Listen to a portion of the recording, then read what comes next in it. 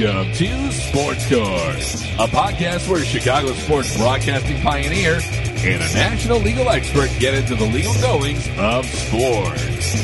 And now your hosts, Chet Kovic and Lester Munson. Sports Court time. Welcome once again. How you doing, everybody? Chet Kovic along with ESPN legal expert. There is nobody better than Lester Munson. Sports Court, of course, brought your way by John Coyne, the great people at American Taxi. For you people in the suburbs, whatever the trip may be, you will never get a more comfortable ride than you will with American Taxi. Lester, NFL football, while we await the Bears, the Green Bay Packers, the lockout does loom. Talk about the National Football League players and what kind of relief they might get via the vehicle known as television. They have the National Football League, Chet, has done a series of contracts which say that even though there are no games, all of the networks, including ESPN, everybody, they must pay for games that they will never be able to broadcast. Mm-hmm. So-called lockout clause, some people call it lockout insurance. The Players Union, led by the great lawyer Jeffrey Kessler, are challenging that. They've gone to court on it. They're in front. They've argued the case. They've presented evidence. They've presented experts on the economics of television, the economics of entertainment, and they finished the case last week, and now we're waiting for a decision from the arbitrator. His name is Stephen Burbank. He's a professor at the Penn Law School. The Players Union is hoping that they can knock out these contracts, that they're a violation of the owner's duty to maximize revenue for the owners and for the players, and that if they can do that, then the owners have considerably less leverage when they finally lock out the players beginning in early March. Now, hypothetically, if the players come up a loser in front of the arbitrator, would they have the right to go to a court of law and file some type of motion, some type of appeal, or file some type of lawsuit seeking relief based on some given form of unfair labor practice? They absolutely do. If they lose in front of Burbank, the arbitrator, then they go to Minneapolis, federal court there, Judge David Doty. That will be an automatic appeal for either side, but if the players lose, they will definitely go there. Doty is the guy who presided over the trials under the leadership of Gene Upshaw that led to free agency and all the benefits and the big bonuses that players now have. So they will be very happy to get in front of Judge Doty, where they usually have a chance to win. So that'll take. We're not going to know a final answer on something like this until April or May, and by then we're going to know a little bit more about the lockout too. You know, my friend, on the way over, you and I were talking about pro football, gambling, and the possibility, and this may shock a few people, but I have good reason to believe that during the 30s, 40s, into the 50s, perhaps even the 60s, from time to time, National Football League games were bought. They were tanked. Lester, you couldn't do it today because Las Vegas is the great governing body. Las Vegas would see an unnatural line movement and hop right in. It is amazing to me how closely the authorities in Las Vegas, including the casinos, scrutinize those lines on those sports books. If something goes wrong, they are on it in 3 or 4 minutes. And they have these computer programs that tell them when something is going out of whack. The only way you could manage the line would be you'd have to bet both sides and try to keep it in a certain way, but nobody can do that. And how in the world now do you fix a pro football game, 22 players? You'd have to have a cornerback or somebody very important who is in a deep hole on his own gambling. That's the only way you could get at these guys. They're making too much money right now for anybody to get to them. And by the way, the school of thought going around Chicago, do you believe that Sunday's Green Bay Bear game is the biggest sports event in Chicago history? I do not, and I'll give you at least 15 reasons. Okay, I'm beginning to think that it is, and it's based on the fact we have only one football team here in Chicago. It is the NFL. It is the biggest rivalry. These are the two most successful teams in the history of the National Football League. These two teams have more people in the Hall of Fame than any other teams in the National Football League. The 1963 championship game in Wrigley Field, you and I were both there, that was a very big event, but the NFL was operating at a different scale back then.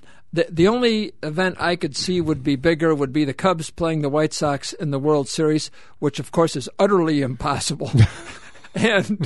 But let's say there was a Game 7 of a Cubs-White Sox World Series. That would be the biggest sports event in the history of Chicago. This is very close to that level, I think. You know, Lester, it's interesting, going back to 1963 when the old man, Papa Bear, George Halas, won his last NFL title, beating the Giants 14-10 at Cubs Park.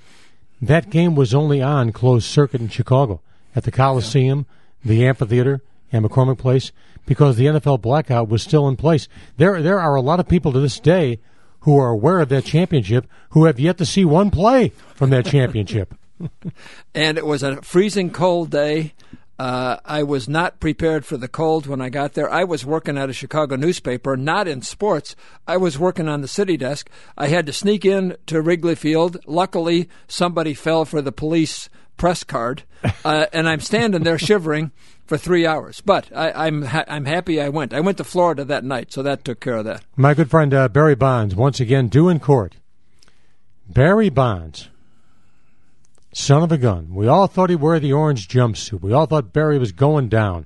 With John Ashcroft as Attorney General, Barry's days were numbered. It was only a matter of time.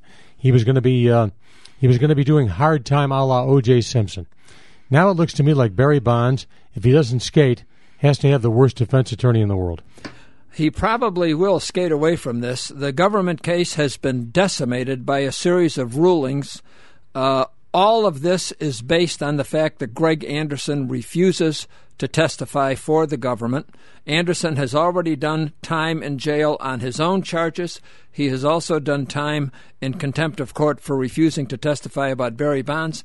And without Anderson, they cannot connect Bonds to the positive tests or even to his own urine samples, because Anderson presided over all of those procedures, and without him, the government does not have what they call foundation evidence enough to get in the fact that Bonds did use, that he was caught in positive tests, and that he lied about it to the grand jury. So they do have some evidence enough to present the case, but it's a very shaky case. In the midst of all this, whatever happened to Victor Conte from Balco? Victor Conte, who's the leader of this entire effort, he helped his Dr. Strangelove, Patrick Arnold, develop the cream and the clear, these undetectable steroids. He ended up doing 4 months in jail on a guilty plea. That was it. Nothing more. Here's the guy who's the kingpin of a drug operation, and he does 4 months in jail. If the wholesale seller, only does 4 months, what should Bonds do on a perjury case? 2 weeks? I mean, I don't know. And here we are. This thing has gone on for 8 years. And finally, in March, we will have a trial. Give me a ballpark. What do you suppose Barry Bonds has spent in legal fees over the past 8 years? He has a very impressive legal team. There are 4 lawyers, any one of whom could defend the case all by himself. He's got a guy named Alan Ruby, who is one of the great trial lawyers of California. He has just joined the Skadden Arps law firm, a powerful, big national firm.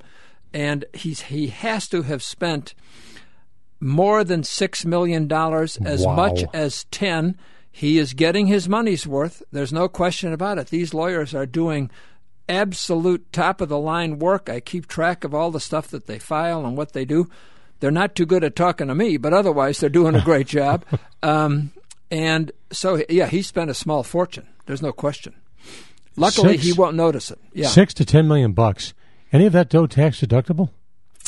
I don't think so. I think if you're Barry Bonds, you want to be real careful with your tax deductions. The federal government is watching him on everything. So all right, well, now we find ourselves at a very interesting juncture.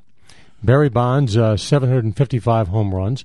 If Bonds is indeed found not guilty, if I'm Barry, I would hire a public relations firm. I would do Leno. I would do Letterman. I would do every talk show known to man. I would turn out a book. I would represent church groups.